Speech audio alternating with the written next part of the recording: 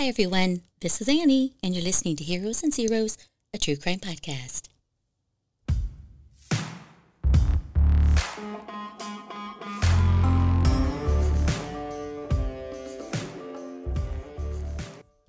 Hello everyone, this is Annie, and you're listening to a story today from our favorite author, H.J. Tidy, and it's called The Carolyn Stickney EVP, a collection of the world's scariest hauntings. And it's chapter 18 in her book called The Carolyn Stickney EVP. Murky old photos, spoken testimonies, and age-old legends are, of course, not the only form of evidence that you can come across if you search for paranormal phenomena. In case it needs explanation, EVP stands for Electric Voice Phenomena. Paranormal investigators and other enthusiasts sometimes use this method in locations purported as hosting paranormal activity. It involves recording sounds with various devices and performing an in-depth analysis of the audio to search for peculiarities. Mostly, EVPs are recordings thought to contain sounds made by actual ghosts and other paranormal forces. Now and then, investigators pick up something quite fascinating. Such is the case of Princess Carolyn Stickney and the supposed haunting of the Mount Washington Hotel, although haunting may not be the most appropriate word for what was discovered. Carolyn doesn't seem to be a malicious ghost, and the word haunting often carries a negative connotation. Most of the strange occurrences reported at the hotel usually boil down to flickering lights, alleged ghost appearances, unexplained sounds, or small objects disappearing. What she seems to be, though, however, is possibly one of the most convincing spirits ever documented, and this is because of one case involving an EVP, which we will cover soon enough. A wealthy railroad industrialist by the name of Joseph Stickney masterminded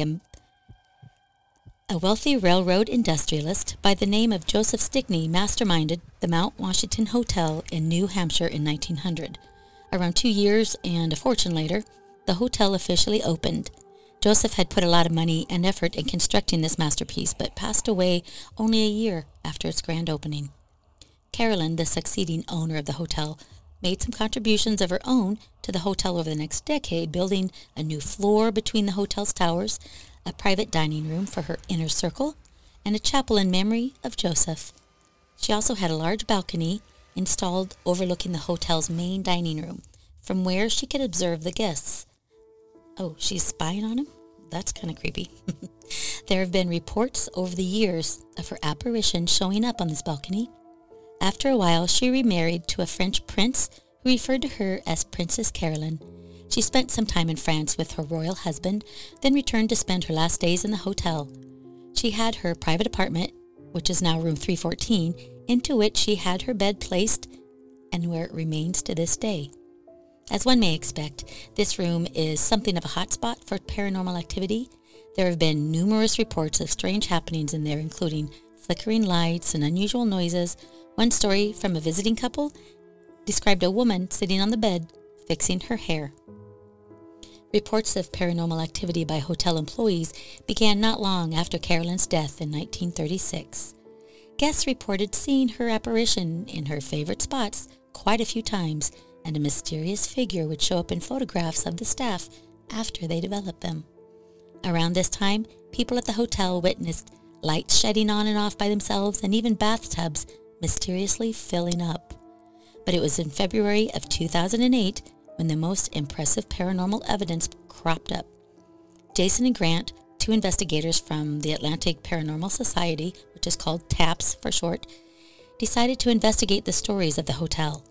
They were working as a part of their Ghost Hunters show on Sci-Fi. They conducted a thorough investigation of the Mount Washington Hotel, and they focused mainly on the infamous room 314. The two ghost hunters confirmed hearing and recorded mysterious steps throughout the hotel, which they couldn't identify the source. However, this was child's play compared to what they caught on tape in the princess's old quarters in room 314. It was here where they tried to elicit paranormal activity and establish contact with the supposed ghost by asking her questions. No one could have predicted the mysterious outcome, as the exclusively male crew received answers in a female voice. The voice was not clear, but it was almost entirely audible, and what was said could be discerned with almost complete confidence. At first, the footage shows men standing and observing the room, apparently commenting on the interior and discussing the case. Amid them talking, the recording devices picked up what appeared to be a female voice speaking rapidly. It occurred again as they discussed the princess's old bed. After that, the investigators attempted to talk to the ghost directly. One of the men whispered, "Princess, are you in here?" The same muffled voice, sounding like it was coming from under the water, responded barely audibly. It seemed to say, "Hello? Is there someone there?" The man repeated his question and asked her to confirm that she was in the room. Things got creepy at that point as she responds once again, this time more clearly.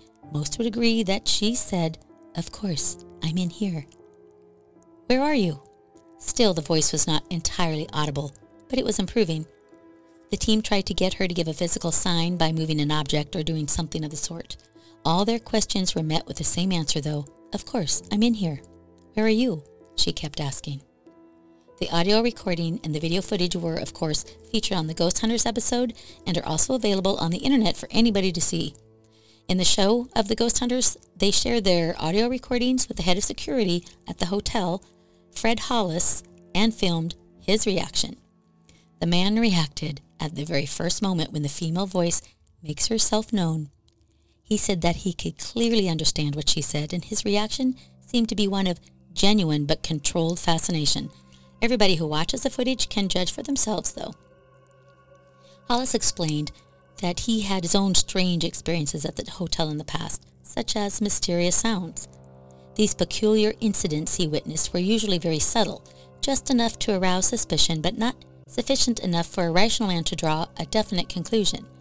At the times when these encounters happened, Hollis was unsure of what he had heard, if anything at all, so he didn't pay much mind to them. However, he said that the recordings presented to him by the Ghost Hunters crew were absolutely in line with his experiences. After hearing it, he felt he had confirmation that he had indeed been hearing mysterious sounds around the hotel. Some may find this case particularly fascinating because the ghost itself differs greatly from what you would usually expect, based on most of the stories of hauntings in popular cultures. Princess Carolyn's life wasn't that of tragedy, and neither was her death. On the contrary, she lived a fulfilled life, ran the hotel until her very end, and then passed away naturally in a place she loved. Could this be the reason that her supposed ghost appears to be pleasant? And could it be possible for a trapped soul wandering the physical world to even be friendly? The recording differs so much from what many expect from a haunting. It's almost as if the recording lets us see into the psyche of a spirit. More so than just being friendly, Carolyn, if it actually is her in the recording, seems confused and lost. Most of us would usually think of a ghost as malicious or even dangerous, something in control over its reality. In contrast, though, we are the ones who are confused, petrified, and helpless. Although hearing a ghostly voice speaking in a haunted place might be terrifying, once you think about this recording, things take on a whole new light. The way that the princess keeps asking if someone is there and simply saying hello gives us the impression of someone who doesn't know what exactly is going on. She doesn't want to throw things around, cut the phone lines, terrify anybody, or make the walls bleed. Instead, Carolyn appears to be trying to establish communication, just like the ghost hunters were doing. And if she responded with, "Of course I'm here," then that implies that in her world or plane of existence, there is no doubt as to what she is and what she's doing. It's almost as if the ghost hunters themselves are the intruders, disturbing her peace and not the other way around. Maybe the living souls that visit the hotel appear as ghosts to Carolyn, leaving her just as confused as we would be upon seeing or hearing an apparition. We would never think that we would be the ones who must explain ourselves if we ran into a ghost. However, apart from Carolyn being perplexed by the investigators' questioning of her presence, the rest of the exchange still implies a dose of confusion from the ghost's point of view. There is an array of posts on forums and websites about ghosts on the internet. Some people on those forums say we exist simultaneously in two parallel realms of existence with the spirits. That's what my husband and I had kind of talked about before, like when our stuff happened at our house in Winterset. And because, it's always something that is in the back of our minds. It implies there is something more out there that we can't explain. Sometimes these realms flow into each other in something of an interdimensional glitch, if you will. When this overlap occurs, ghosts stumble into our realm by accident, resulting in all kinds of paranormal phenomena for the witnesses. But maybe we can accidentally slip into the spiritual world ourselves just the same. Perhaps ghosts are not even aware of their death, and they continue living as if nothing happened, without even knowing that they have transcended into a new reality in what appears to be their regular life. Could it be that if a living mortal soul were to wander beyond their three-dimensional world, those who occupy the beyond might be just as shocked as we are when we perceive the supposed ghosts? Furthermore, the spirit of the late Carolyn may be trapped in time in a way that we can't even fathom, where it flows in a non-linear way or freezes completely. So her perception of time may be entirely different from ours, leading to a lot of confusion. Whatever the case may be, and whether the recordings are valid proof of paranormal activity, we can hardly draw any definitive conclusions, even after watching the episode and hearing the uncanny recording for ourselves. There are a few things we can do, though. First, we can speculate on what this may or may not prove and what it tells us about the paranormal. Alternatively, we can stay at the Mount Washington Hotel, which continues to be a prosperous institution to this day. They offer an authentic vintage experience of luxury and incredible scenery, as well as the possibility to have your paranormal encounter. After all, Carolyn's shenanigans, as well as other reported ghostly activity, are not kept secret. The hotel doesn't hide this peculiar quirk in their luxury accommodations. So, go visit it, wherever this hotel is. Let me see if I can find out where it is. It's the Mount Washington Hotel in New Hampshire. Thank you, everyone, for listening. Hope you enjoyed it. Bye-bye.